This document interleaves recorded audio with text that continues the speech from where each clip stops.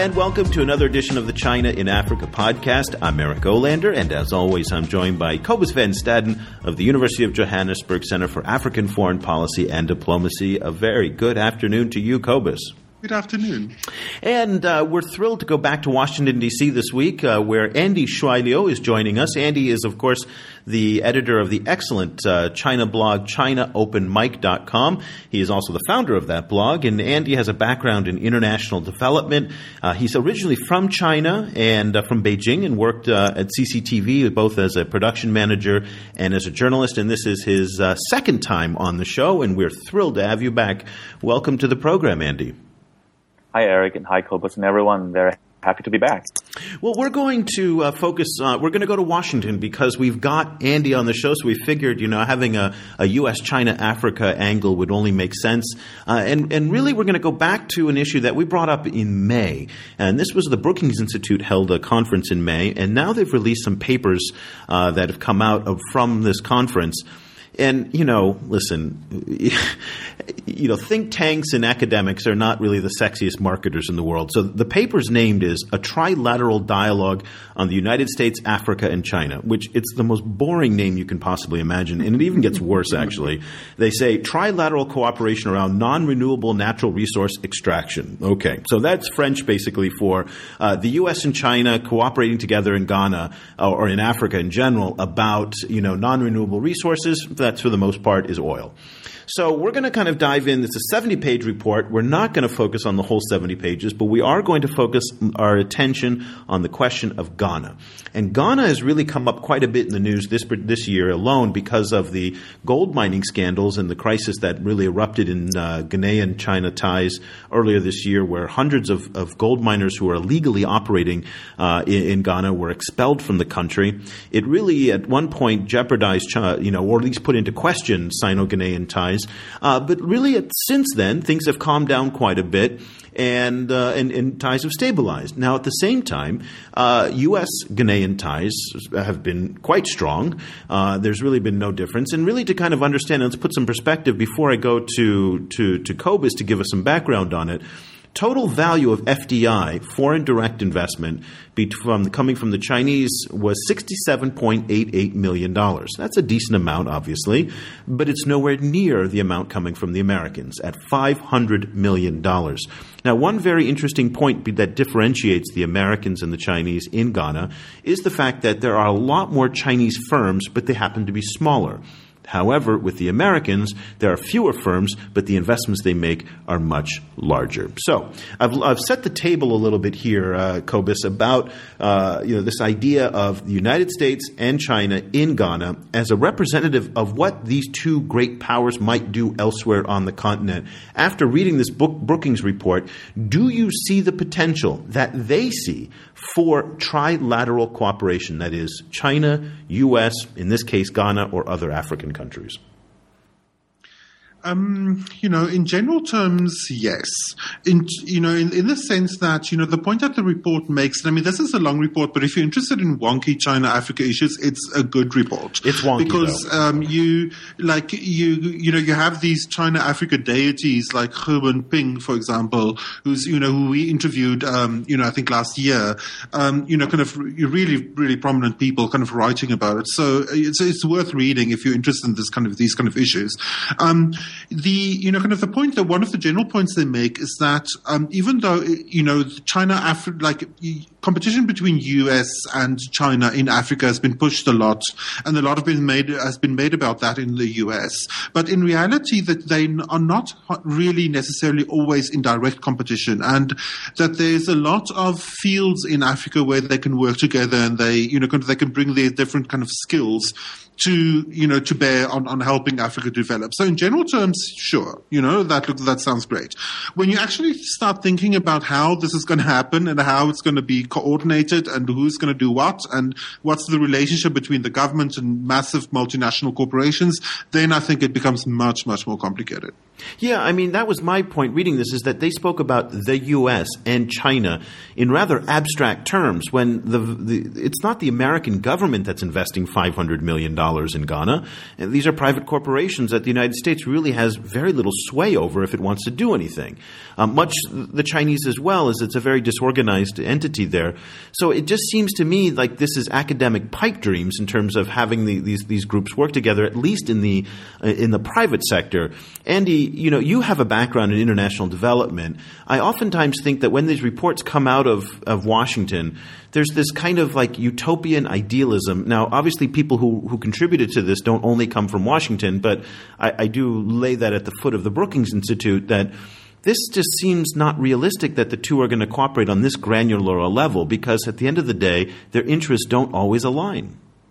I think I'm more open to being open about this idea of the further development of this trilateral relationship. But in a sense, I agree with you that right now we don't see. At least I'm curious to see more substance behind this buzzword of so-called trilateral relationship. For me to understand more about what this is about, exactly like what Cobus said, I would ask what is defined. What's the definition for this so-called trilateral relationship, and if you have any framework behind it or under it to make it work, and what are the roles and responsibilities, what's the action plan, and all that. I'm really curious and to learn more about it. But I think given the dynamic going on in global development, in the stage of global development nowadays, I don't think that's an impossibility for China, America, and in this case Ghana to work together for development that benefits all of them. Yeah, I mean, I won't say it's an impossibility. And on our Facebook page at facebook.com/China Africa Project, just this past week we posted up an article about how we're seeing more cooperation in the military sphere. That is, there was a training exercise in the Gulf of Aden for an anti-piracy training exercise that the United States and China have been working closely together with off the coast of Somalia. And Chinese helicopters landed on an American warship, and American helicopters landed on a Chinese warship, and that was the first time that had ever happened. So clearly, we are seeing some green shoots of U.S.-China cooperation in Africa. But I would say that on the development side and on the corporate side, it seems a little bit far-fetched. Cobus, one of the other kind of key points that came of it was in the recommendations portion of a couple of the reports. And it came back down to one of the consistent themes that you and I have talked about over the years on this show, which is governance and really strengthening the rule of law and civil society in Africa as the foundation for any trilateral cooperation to occur. So let me read you three of the recommendations, which was obviously improved Ghanaian governance on the both an environmental protection as well as an anti-corruption, and then overall improvement of regulatory oversight, and finally the strengthening of civil society programs and development. So basically what these reports are saying is that without a strong African government, whether it's Ghanaian or any other, it doesn't seem like you can build on top of that. Right now, one of the big problems that you have in Ghana is the fact that you have pervasive corruption, you don't have strong enough environmental enforcement, you don't have strong enough immigration enforcement, and there's a number of different deficiencies in the regulatory structure that make for any cooperation between the United States and China somewhat difficult. I completely agree. Kind of in more general terms, what I found in reading this report, particularly the Ghanaian section, is that there was very little reference to the specificity of Ghana.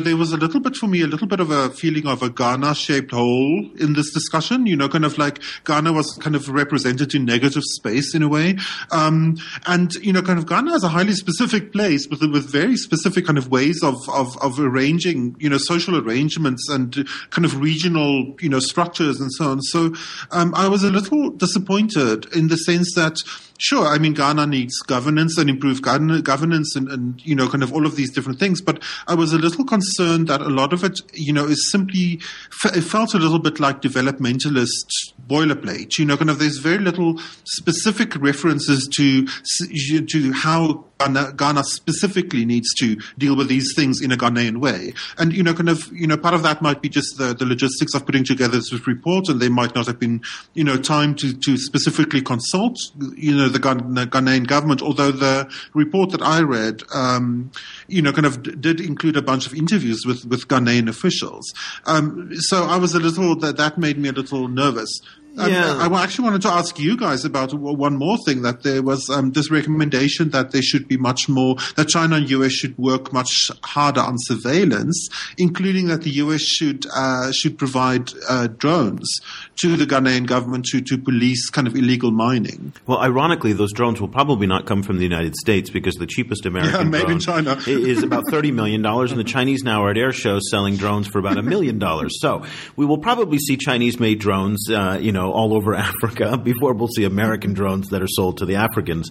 What I thought was interesting was, I agree with you. I felt that the recommendations that came out of this report were a little bit of, and they did mention the fact that, Ghana has just come into huge discoveries of non-renewable natural resources, namely natural gas and oil off its coast.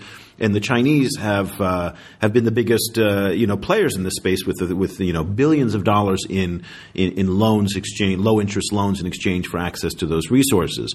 It should also be noted that, and this was not mentioned in the report, and I was surprised that it wasn't mentioned, but that Ghana and the United States have a very, very kind of emotional relationship with one another. And there's a very, very long-standing commitment that the United States has to Ghana, in part because of the fact that through the slave trade, hundreds of thousands of African slaves were exported to the United States from Ghana.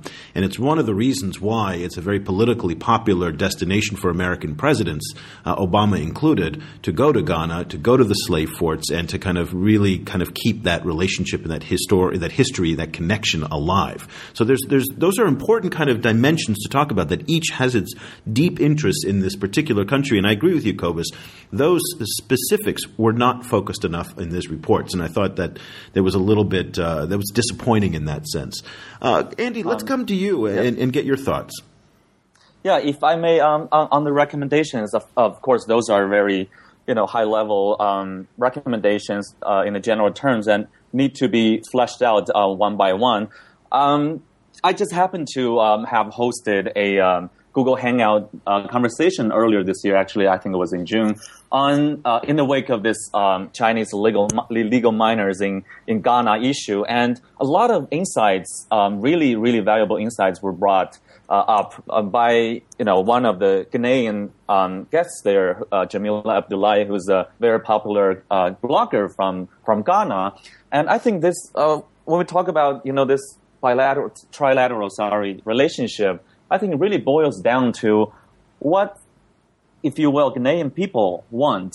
At least according to my conversation with Jamila Abdullahi, I think these are the things that China and the U.S. may want to pay a little bit more attention to when it comes to cooperating with Ghana and developing Ghana, which are implementation of this transparency of anti-corruption initiatives, and promoting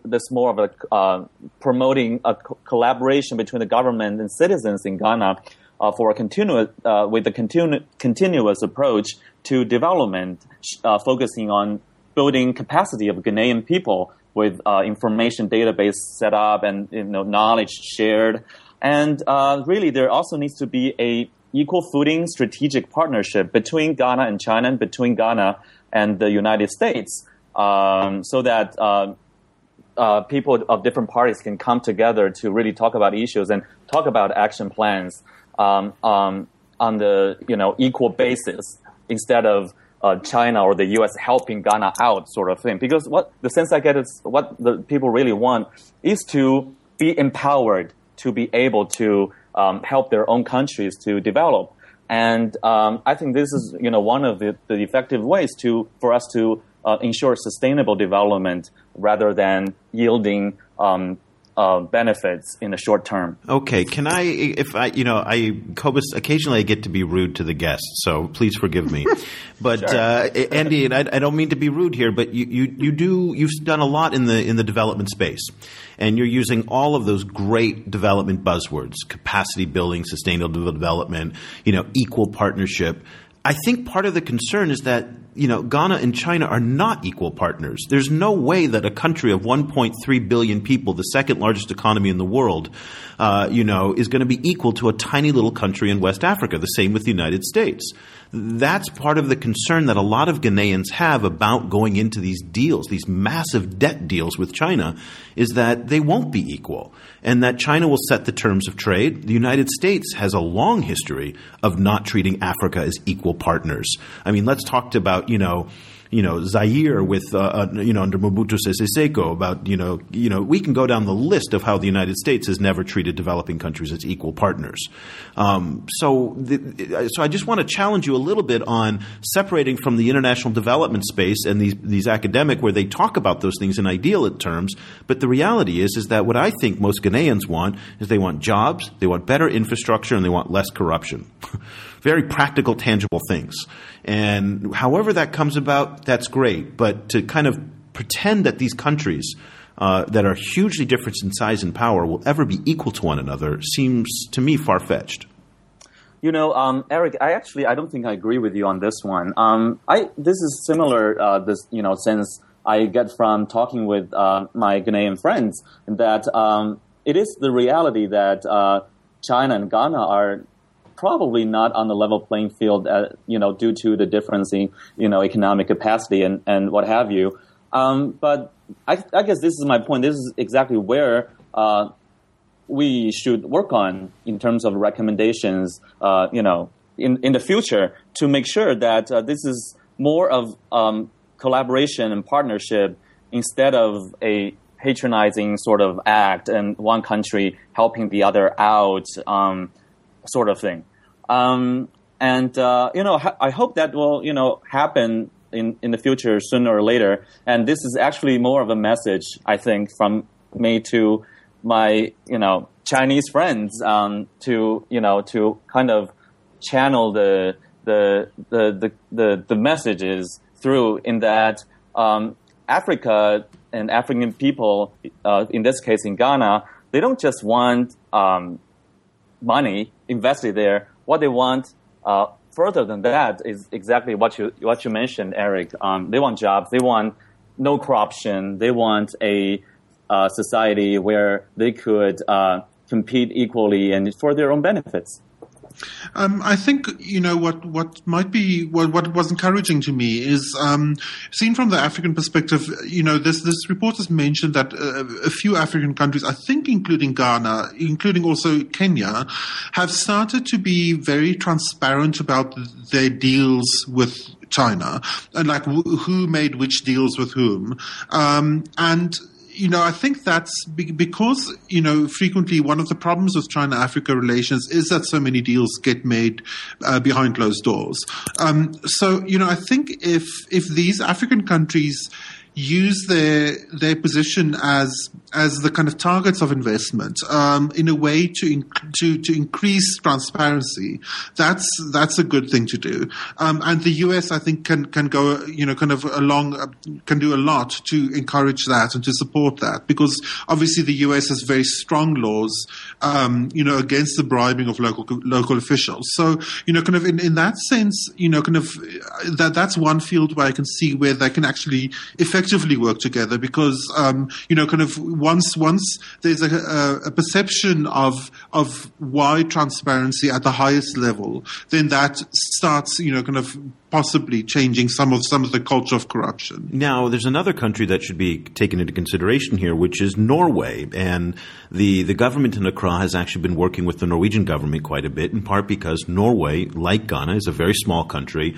that has huge oil and natural gas or oil discoveries that it's off its shore as well. And they have been, I think, they are by far the benchmark when it comes to transparency and conservatism about, in terms of managing the oil investments. So I think that's an interesting influence as well. And Cobus, you brings up the issue of what we talked about a couple weeks ago, that Uganda really in some ways is the opposite extreme right now, that they don't seem to be handling their resources and their money very well, whereas Ghana seems to be at the, at an intersection right now, at a crossroads, that it may actually go down a path that is that is quite encouraging and quite positive. Well, the report is on page 30 of the Brookings report, and this is the Brookings China, U.S., Africa trilateral compilation. The report is the role of China and the U.S. in managing Ghana's non-renewable natural resources for inclusive development. It's got 5 professors from Ghana and also from actually all 5 from Ghana who participated in this.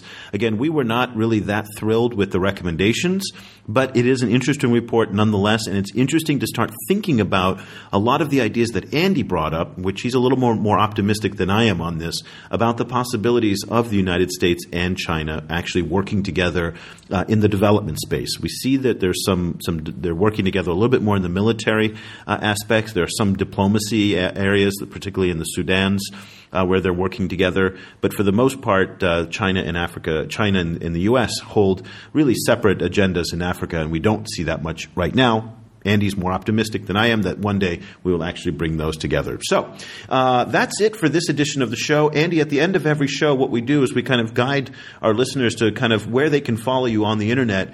You're really all over the web. Give us a list of some of the best places where they can follow you and your China Open Mic project that you're working on.